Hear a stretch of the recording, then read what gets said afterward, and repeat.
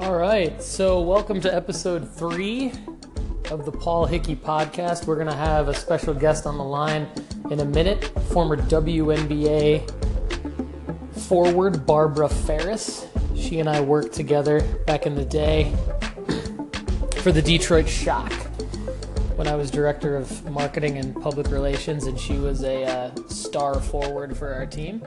So I'm going to get her on the line momentarily and see what she's been up to.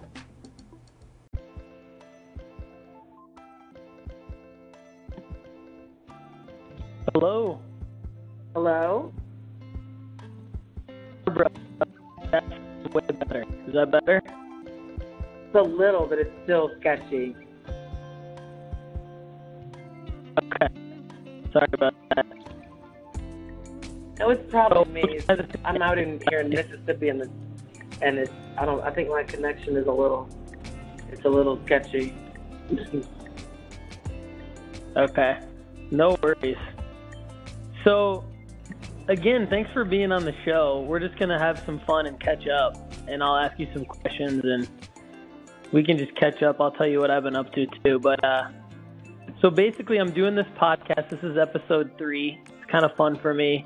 I get to talk about business, ask people questions around what sort of drives them, talk about their career and just their life and stuff like that. And, it plays nicely with what I do for a living, which is build digital marketing strategies, and I build websites and help people grow their businesses. So a lot of times that people need to create content in order to tell a story.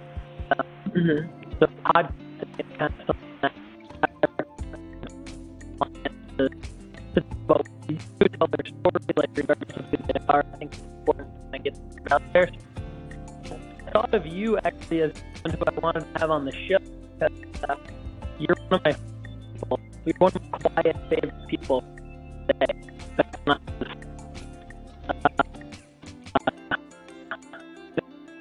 Media relations where you were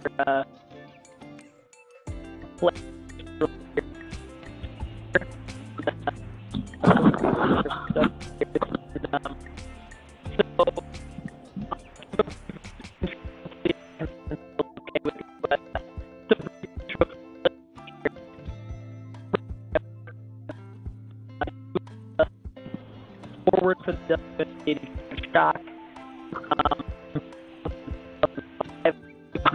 In like 2009, including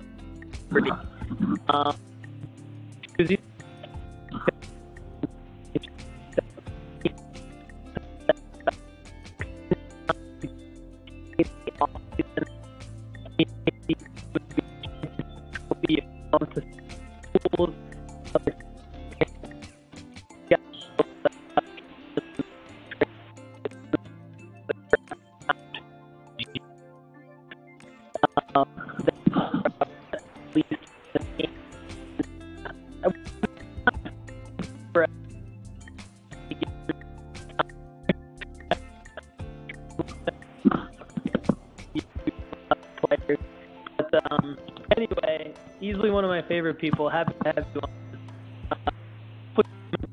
Barb, what have you been up to lately? And she's Facebook messaging me saying she can't hear anything. Well, now I hear you. It's the weirdest thing.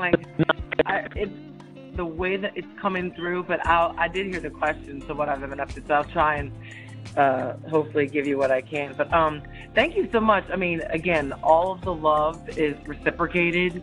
I mean, can I call you Hickey? I don't know, because that's always how I've addressed you. But I've finished playing, retired in 2009, and went straight into teaching and coaching at the high school level. And I've been pretty happy and content and successful at a small private school in a suburb of New Orleans, teaching health and physical education and also psychology, and coaching girls basketball pretty much junior high through the varsity level.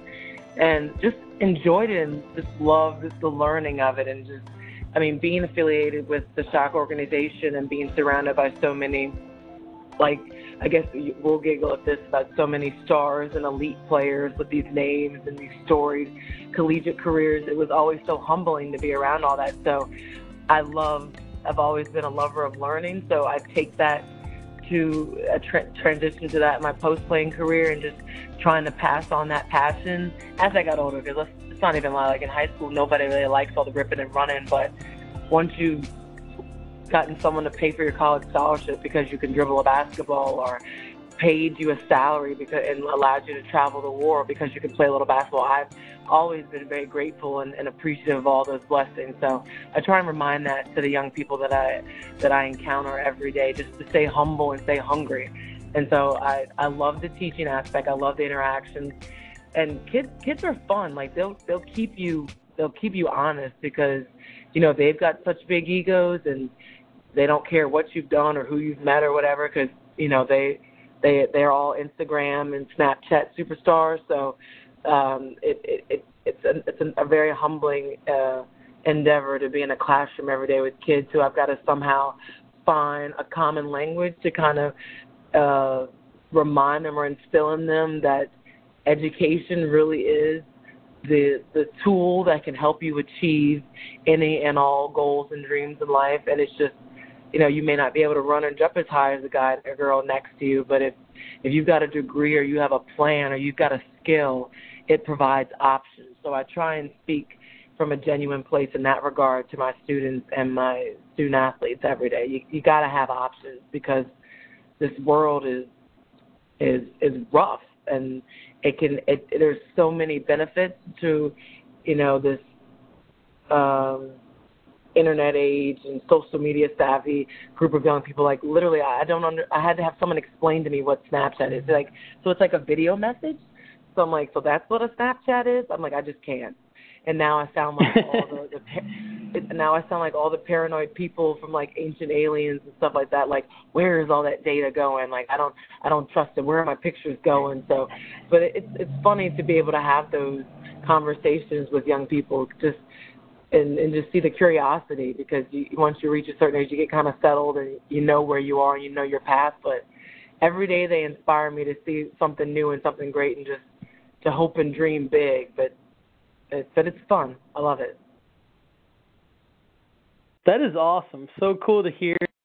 Life after basketball is going well. That's awesome. You've got a great perspective from your professional playing career. I know, just personally, knowing you, I know that you played for about 10 years in the WNBA and also overseas, and I believe you played in, correct me if I'm wrong, but I think Korea or some places that are pretty interesting. You got to travel the world, and I think like one of the things I always really respected about you is that you did never take that for granted. You always worked hard. You were always kind of a product of the work that you put in.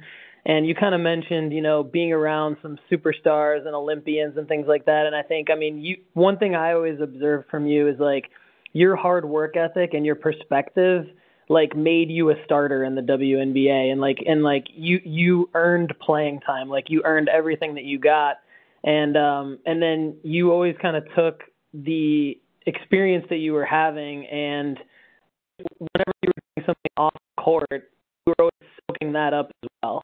You were one of the players that always didn't take for granted even your time off the court, wherever you were, whether it be Detroit or another city in the U.S. that maybe you would have been in had it not been for basketball.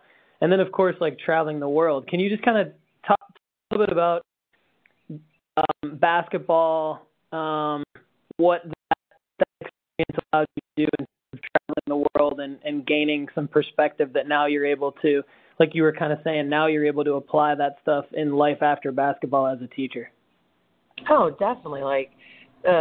Graduated college in 1998 and started in the WNBA in 2000. And as soon as most people who aren't familiar with the league, we play in the summer months. So you've got to, if you want to, continue playing, because that's a long off season. So most players play in Europe and Asia and a lot of their leagues over there. And so I took full advantage of those opportunities and played in France and Spain and Korea and Czech Republic and Turkey and Greece, and just loved every experience. I remember my first team that I ever played for was in Strasbourg, France, and obviously it was my first year in the WNBA. And I traveled abroad in college. We did a little European tour with our team for 2 weeks, but, living there for 9 months is a totally different experience. And, I didn't speak French. I took Latin in high school, so I felt at least comfortable enough if I saw it. I knew the origin of the word from taking Latin, but just, again, always being humbled. And if I knew I didn't, and the beauty of being in France my first year abroad was that they did not take kindly to foreigners who weren't making an effort to speak the language or acclimate. And I had great senior teammates that would take me around their group of friends, and I would socialize with them off the court. It was just an educational experience. And so you're sitting back and you're listening to these conversations, and even though I may not understand I speak great conversational French still to this day. I know the origins, I know the words. Maybe my verb tense agreement isn't quite what it needs to be. But I love listening and learning and watching and just trying to acclimate, because I always struggled, and I saw the struggles of my teammates or people who were living abroad and having these great experiences but never fully engulfing themselves in the culture. I was living in Turkey, and every day we had a day off, I would just, walk around and go to some of the mosques and find a friend, a local, or someone that was more familiar with the areas. And I wouldn't just do the Westerner things or the American, hang out with the other Americans that were there. I wanted to know what was going on and learn about all these places that I'd only seen online or in textbooks when I was in school. So it was just a completely humbling and eye-opening and culturally enhancing experience that I still carry with me to this day. My dad would come and stay with me for a month in every city I played in. He loved it. It was just, I don't understand why anyone, and I tell a number of my students that if you don't know what you want to do, or you're not really sure of your next step, I would say travel abroad. Maybe it's not as safe as it was when I was there 10 years ago, but I would say travel abroad and just see something outside of your element. If you only surround yourself with people who look like you, sound like you, talk like you're or live within a 5-mile radius, you're not really experiencing all that this world has to offer. So I always try and instill that gem of real life experiences that I had through basketball, being able to travel the world and impart that in the students I teach every day.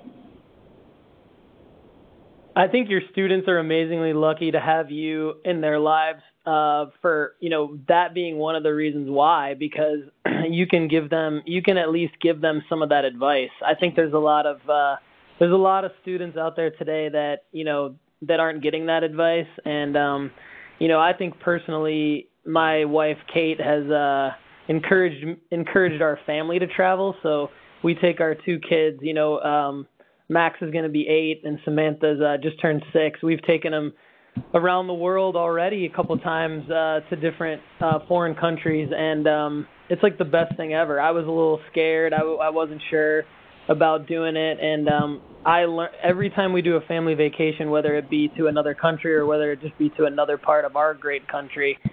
This past summer we went to, this summer we went to New York, Boston, and a couple other places out east. And traveling, you learn so much, to your point, and I think your students are lucky to have you. And I just wanted to ask you, so you could have done anything. You're super talented.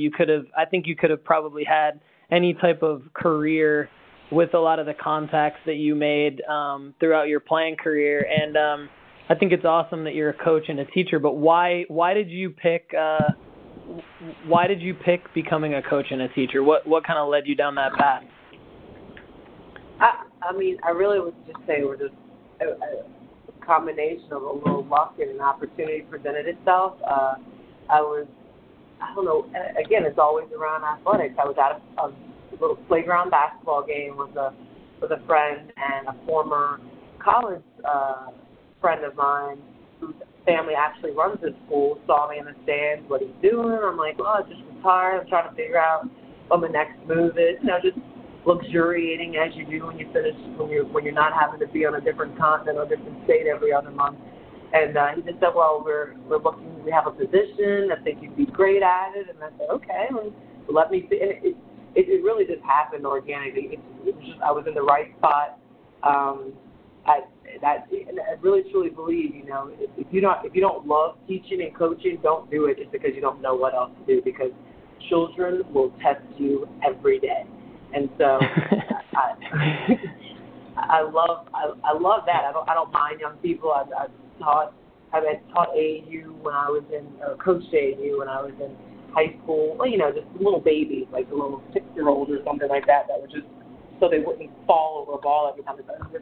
I love the interactions and just trying to teaching a new skill set. I do enjoy that, and as I've gotten older and I guess learned more about the skills of patience and player management, I feel like I learn something every day, because you know every kid has a different skill set. Every kid has a different either basketball intelligence or emotional intelligence.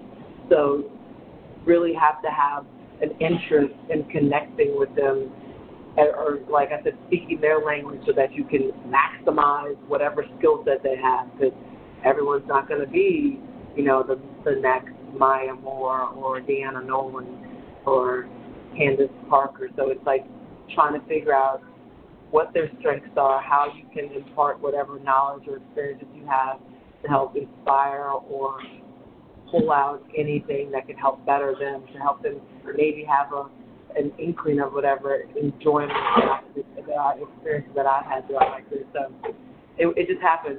I was just in the right spot at the right time, and it happened naturally. That's awesome. And you're loving it. And tell us a little bit more about the school and the ages of the students that you teach and coach, and how long you've been there and all that stuff. Oh, yeah. The name of the school is John Curtis Christian Academy. It's in the suburbs of New Orleans, Louisiana. It's, I guess, the kindergarten through 12th grade school. So it's got maybe about 850 students. I mean, it's a little smaller, but, I mean, it's a pretty much nationally regarded football powerhouse school. Like, I'm from New Orleans, so I knew that about them, but I didn't realize how much family is ingrained within the school. I mean, the founder of the school was deceased now, but it was a family-started school, a Baptist minister, and his wife started the school they wanted. It's non-denominational, but it's based in a Christian foundation and education. So all of the family members work there. It took me a year before I was there, and this will be now my, I think, 8th year, I think. It took me a little while to realize that they're all siblings and cousins and married in-laws or something like that. And it took me a year to realize all the connections, obviously, because not all of them, but most of them are Curtis's there, or either former alumni that are now teaching and working there in some capacity. And it's been a very inviting environment. I love it. Even my 5-year-old niece, she's been there for 2 years in the pre-K3 class. They even have pre-K3. I forgot about that, because missed out on those nursery opportunities. And so it's just a very family-friendly environment, and with a great balance of the importance of academics and obviously advancing your future, and with phenomenal athletic coaches who are committed to their craft and are pretty knowledgeable. I mean, the head and the principal right now is J.C. Curtis, and I think he's probably the winningest high school football coach in this country. I think I don't know. It's something ridiculous. Like, he's won so many games. I don't even think there's anymore. But he's in like the Hall of Fame for high school coaches and whatnot. So it's a constant parade during the open recruiting period of the who's who of D1 football. Like I've run into Nick Saban so many times, and a bunch of SEC and every gate Power 5 conferences coaches. I didn't even know what it was until I started working there. So I'm like, oh, who's that? They're like, oh, that's the Notre Dame coach. I'm like, what? But it's a pretty fun place to work. That is awesome. Very exciting. It's really cool that you were able to, return home, like you said, and kind of be part of this family atmosphere at the school and have this connection, like couple different kind of connections with the community since you're from there, and then of course it sounds like you've got a lot of people that you knew from back in the day that you've been able to reconnect with, and then Barbara Ferris, we are talking to former WNBA star player, former Tulane star, and so now she has returned home to coach at a great school outside of New Orleans. And so, Barbara, I got to ask you because I'm curious. So when you were hired to be a teacher, did you have to do any kind of extra education? Did you already have sort of a degree in being able to become a teacher in education, or did you have to go through any kind of certification to then go teach at the school? Maybe walk us through your process of transitioning from playground pickup basketball game to job offer to then teaching our youth. Oh, I know, God bless.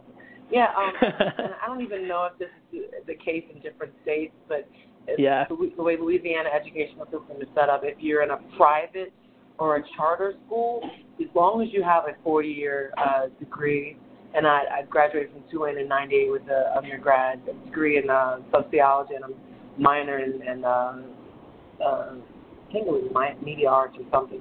And so obviously you take like the baseline education courses and those psychology classes, but being certified isn't a requirement in private and charter schools, but I was interested in continued education because I feel like it made me more comfortable in the classroom, like focusing on how to write lesson plans and understanding what a rubric is and standards and guidelines in terms of baseline requirements of what's required to receive the credit for a class. So it wasn't required, but it was encouraged in my school. So I did complete the teacher certification program and take all those practices and continued education classes to make sure that you get your certification. So I did enroll at Southern University in New Orleans because Tulane did, obviously post-Katrina, they cut a number of programs at a lot of schools.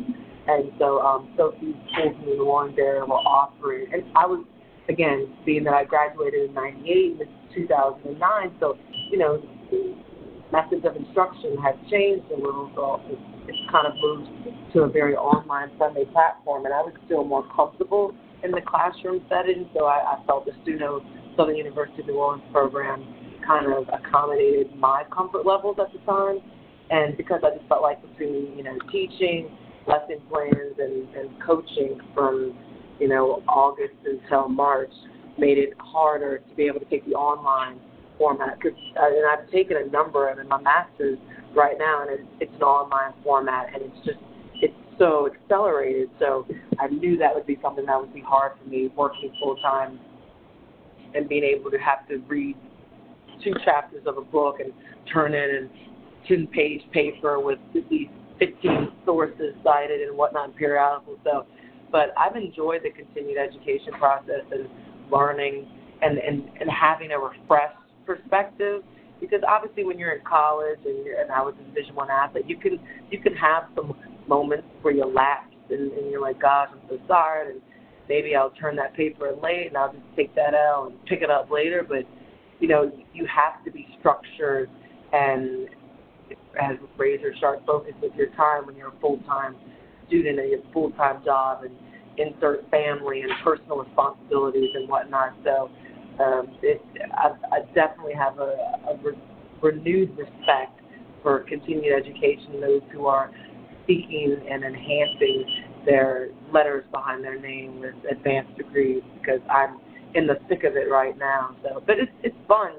You'll love it when you realize, like, damn, I am paying that bill, so I'm not taking that L this time. Yeah, for real. I mean, that is awesome. It's to me, it's a great example of a few different things. I mean, I think number one, like, it's really relevant to anyone out there who is maybe in a job and wants to change careers. I mean, I think like a lot of people don't necessarily realize that when you start off your career out of college as a professional athlete, like the way that you did, a lot of, adults that are in careers don't really realize that then that person has to reinvent themselves. Like they have to, at some point they have to change careers because, you can't go on, even like a lot of professional football players, even on the salaries that they make, their careers are so short, and there's only so many people can be in the WNBA, the NBA, and Major League Baseball and things like that. And so, point is, you've reinvented yourself. You've taken the steps to find a second career that you love, and now you're even trying to be better at it by kind of going the extra mile and getting more of an education than you really even needed. Like you met the minimum requirements, but I think it's really cool that you are going the extra mile. And I mean, you're totally reinventing yourself, which I think is applicable to just about anyone. I think a lot of people who may be listening would be in kind of the business world or the tech world or something like that, kind of thinking about maybe being an entrepreneur or maybe trying something different with their career. And I think this is a great advice on how to do it. You got to work hard. You got to set your sights high and then just make the most of everything. And one thing I wanted to ask you about earlier, you mentioned Snapchat and Instagram, I think related to your students.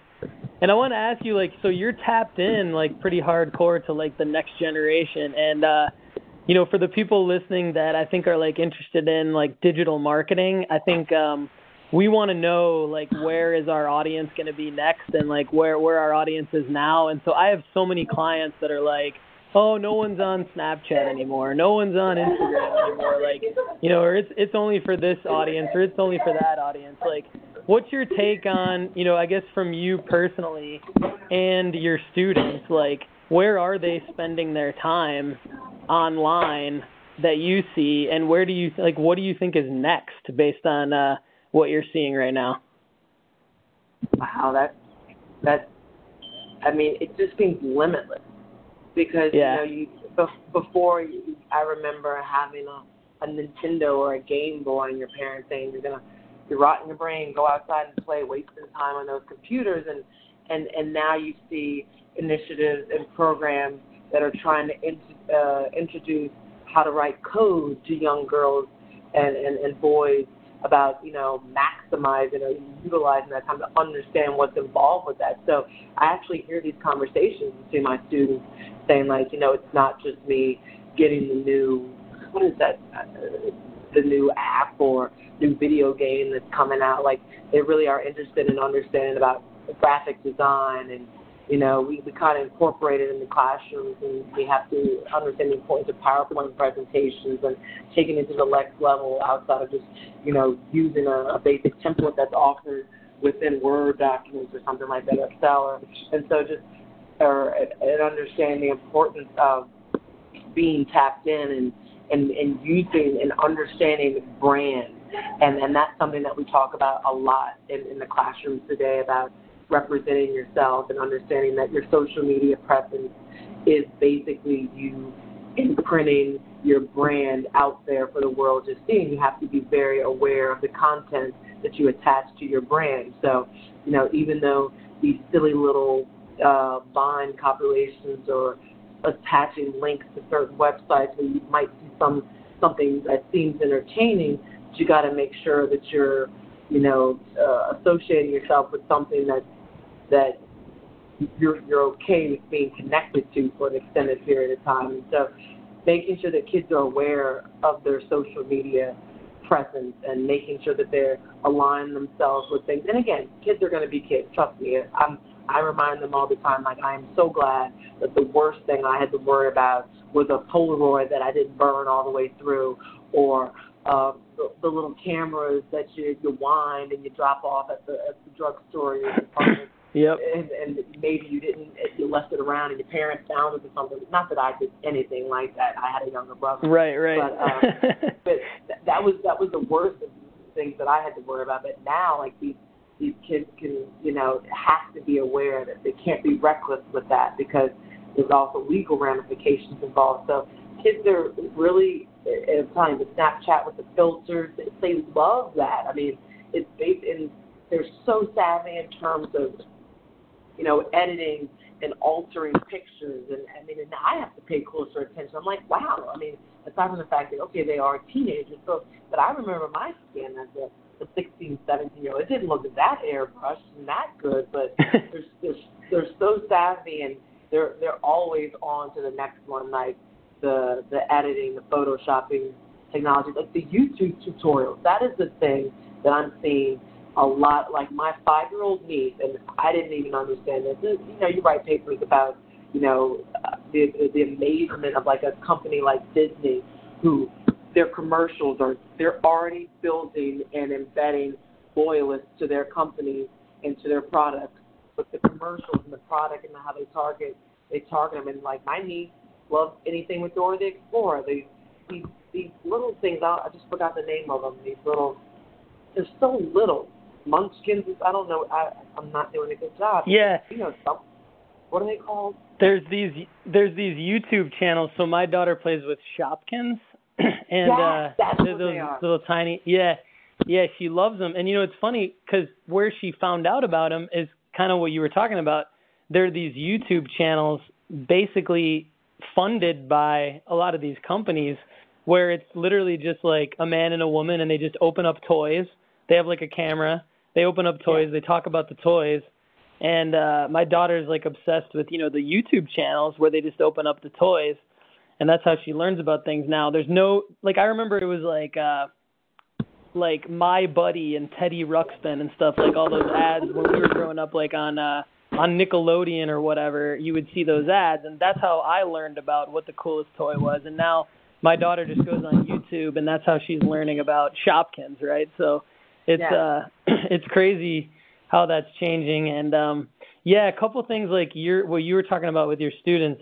For me, as somebody who would potentially be hiring people who are in high school right now within the next 10 years, resumes are going out of style a little bit, because people like me and other peers of mine, we look more at what do you we can just Google you, and we just go find you on Facebook and LinkedIn and whatever, and we can see what you're up to.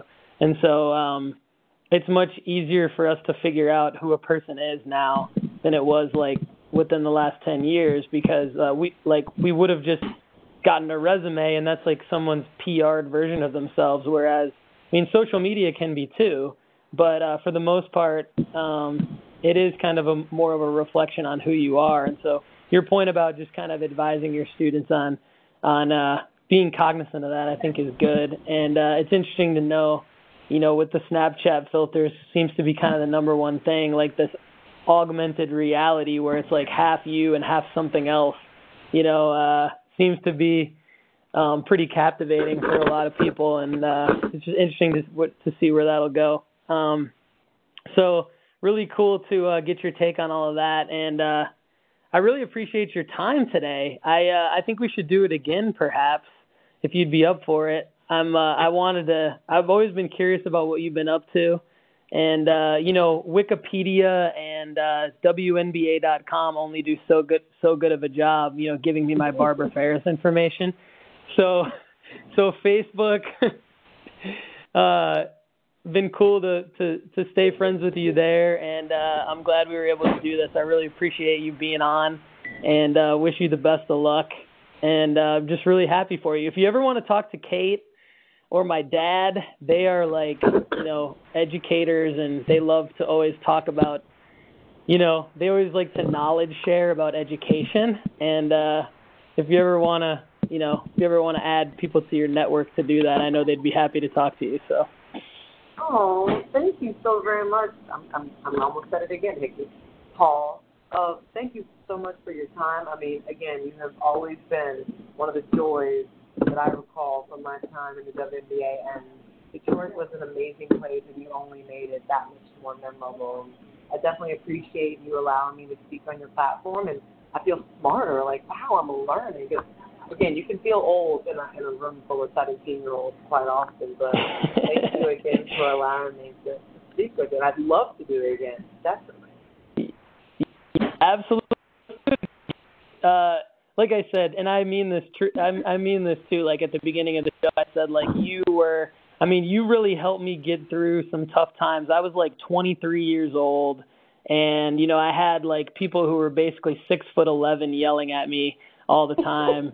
And I was trying to keep my head up and learn and be positive and, you know, make the most of my experience. And you were just like, you were always consistent. You were always personable. You were always just helpful. And I'll just never forget that. So I'm glad you're doing well, and let's stay in touch. And thanks again.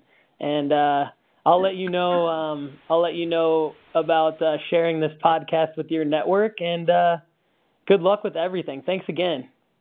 All right, thank you, and you have a great weekend. All right, Barbara Ferris, everybody, WNBA veteran, now a coach and teacher in New Orleans, and she is the best. So thanks again for listening to episode 3, and you will hear from us again soon. Have a great day.